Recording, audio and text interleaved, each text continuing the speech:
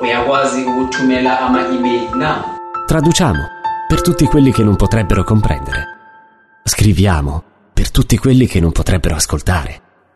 Descriviamo per tutti quelli che non potrebbero guardare. Subti, sottotitoli e accessibilità per cinema, TV, teatro.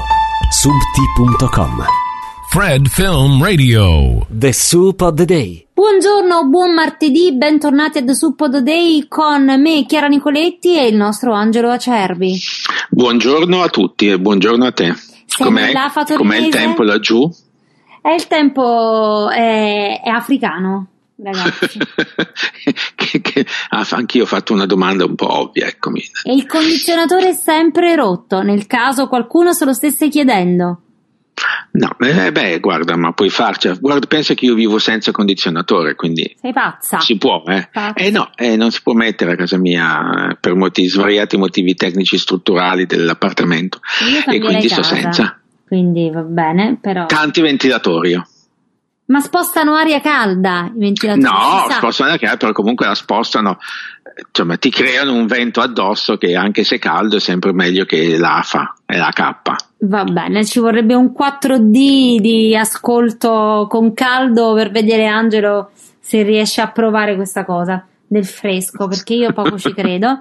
Ma va bene, allora, di caldo in caldo io direi di iniziare con Sotto il sole di Riccione, ecco.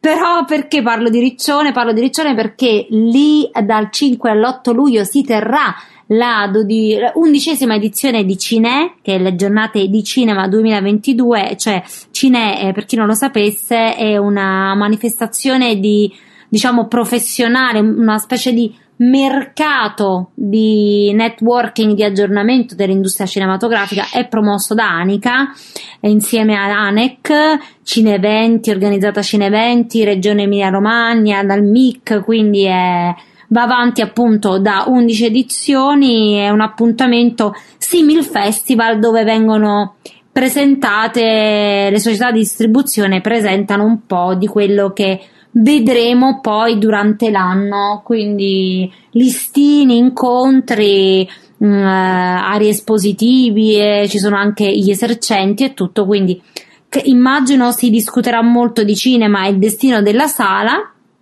È stato annunciato intanto innanzitutto le date, che saranno dal 5 all'8 luglio, quindi stiamo settimana prossima, quindi in pieno luglio, e ci sono alcune anticipazioni, tra cui ecco un film di Carrisi e il nuovo film di Virzì, Angelo.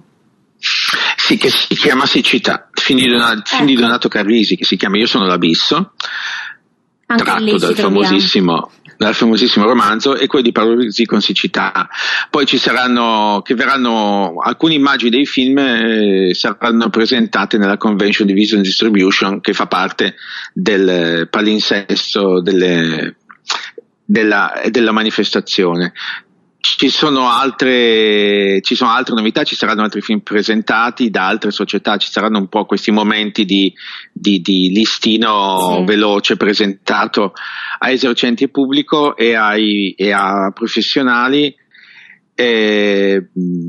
La novità di Cine di quest'anno è che si svolgerà anche in una sala in plein air nel cuore di Riccione, con un'offerta rivolta al grande pubblico dal 2 al 10 luglio, dove in questa arena verranno ospitate anteprime, grandi classici, ma anche eventi speciali e talk, quindi un modo per fare un servizio ai professionisti, ma anche allargare un po' l'attenzione verso chi poi di questi oggetti di cui si tratta durante il festival è il fruitore finale. Quindi tra le varie appunto ci sono anche eventi speciali, grandi classici. Il primo grande classico che verrà presentato sarà Shusha di Vittorio De Sica, che nel 1947 vinse il premio Oscar al miglior film straniero, quello che si chiamava il premio onorario al miglior film straniero. Ecco, vedi.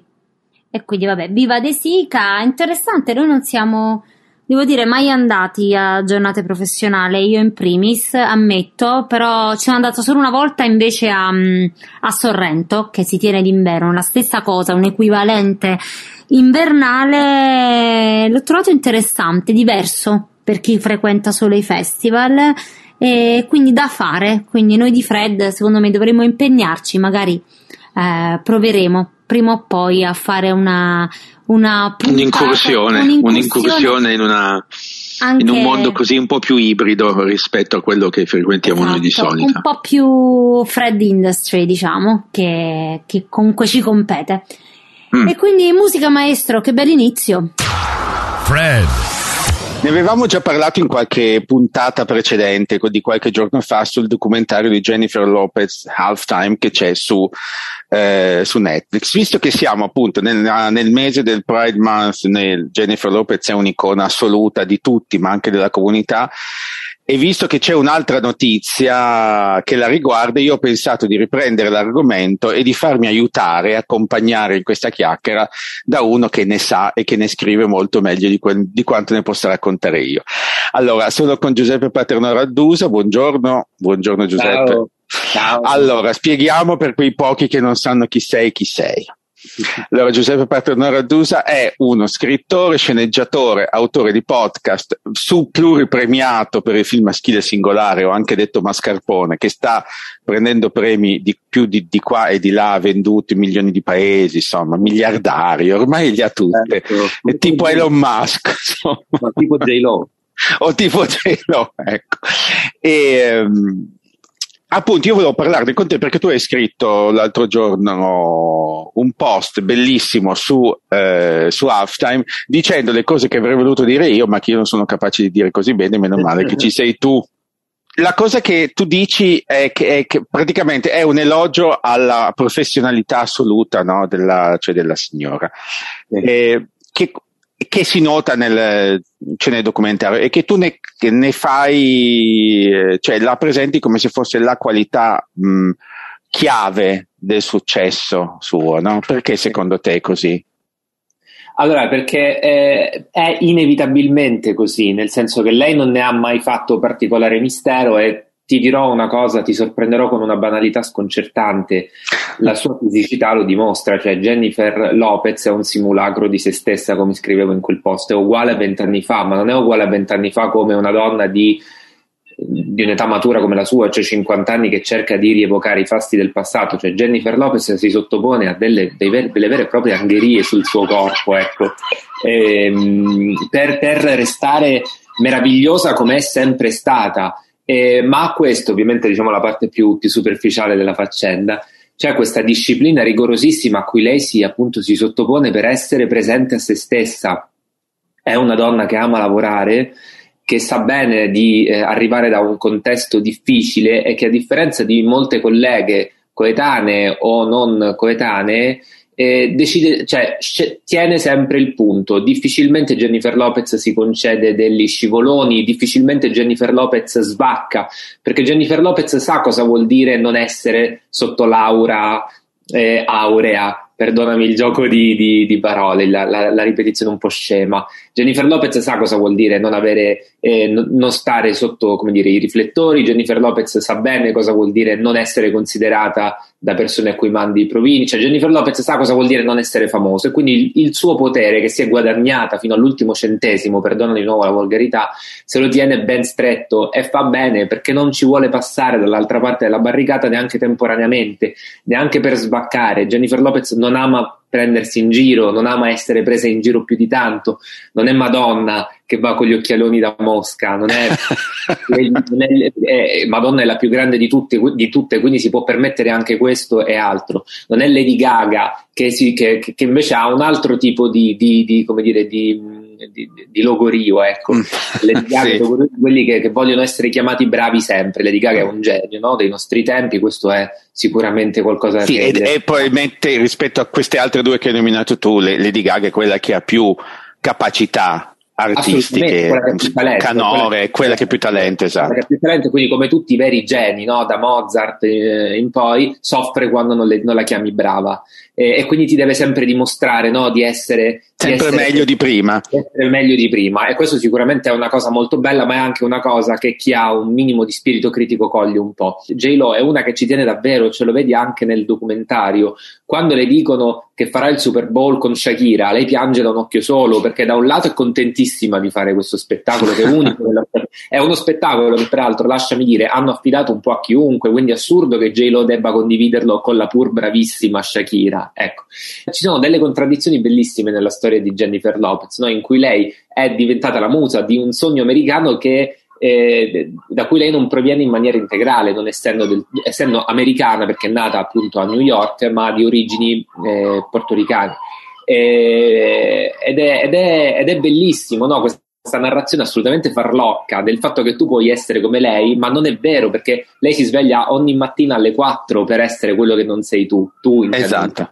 tu chiunque altro che non sia lei, ecco, eccetera. È una persona che ha lavorato veramente sodo e che non intende smettere, e per questo secondo me va ammirata, per questo va rispettata, per questo va considerato come negli anni molti giornalisti, molti critici cinematografici che ancora oggi utilizzano camicie a scacchi, e lo dico con tutta la benevolenza del termine, si sono accaniti verso questa persona in una maniera assolutamente inutile, privilegiando e, come dire, recuperando, riscattando altre figure che magari lo meritavano pure meno. Jennifer Lopez non ha mai chiesto di essere considerata per quello che non è Anna Magnani, ma quanti attori e quante attrici non sono Anna Magnani, eppure li abbiamo rivalutati, li abbiamo ricoperti di premi. C'era un po' di invidia verso questa ragazza che comunque, ripeto, si è guadagnata fino all'ultimo centesimo. Cioè, ma tu l'hai visto, perché l'hai visto la sua performance al Super Bowl. Sì.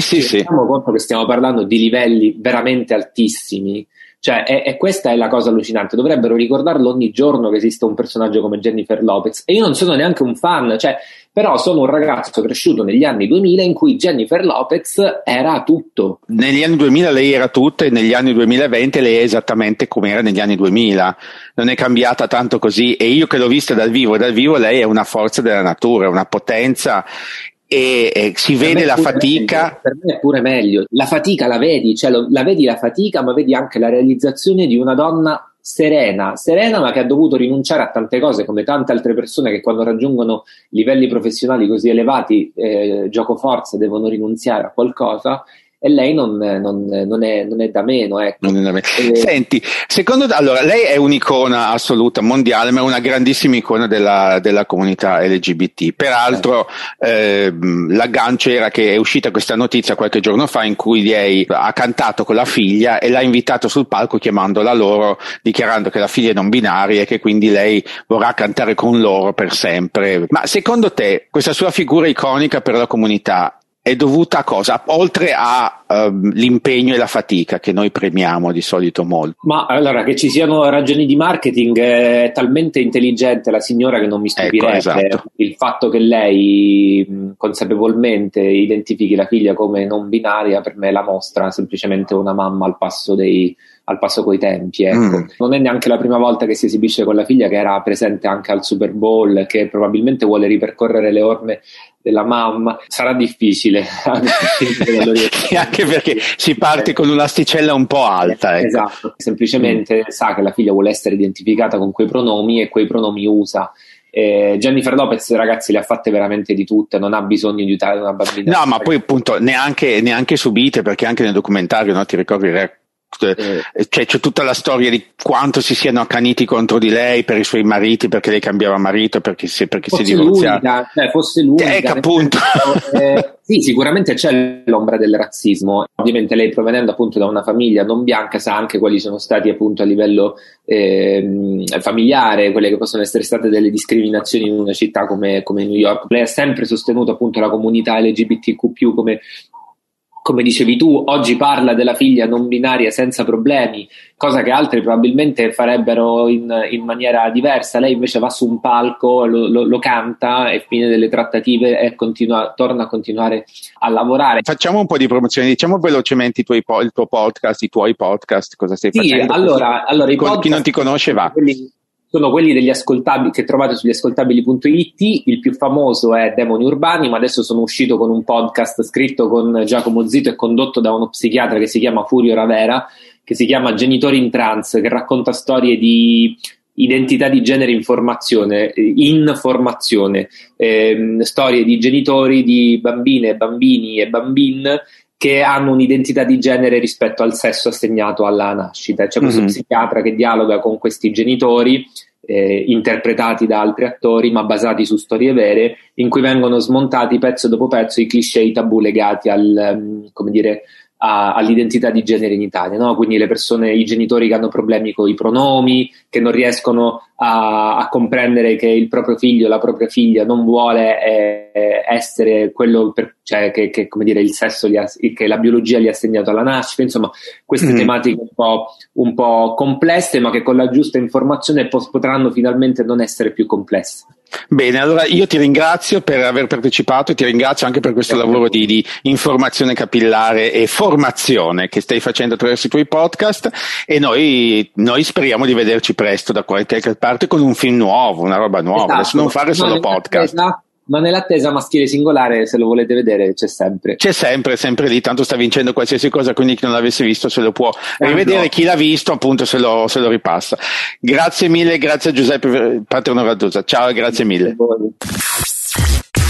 Fred Film Radio. Chiudiamo anche questa puntata di martedì, però ecco, non ci esimiamo dal darvi una bella notizia anche a tema Pride, perché non è ancora finito giugno, quindi siamo ancora nelle ultime battute di Pride Month. Ebbene, dal 25 giugno, quindi dal weekend scorso, da sabato 25, su Sky Documentaries, e quindi anche on demand e in streaming sul Now, è arrivato Let's Kiss, Franco Grillini, storia di una rivoluzione gentile.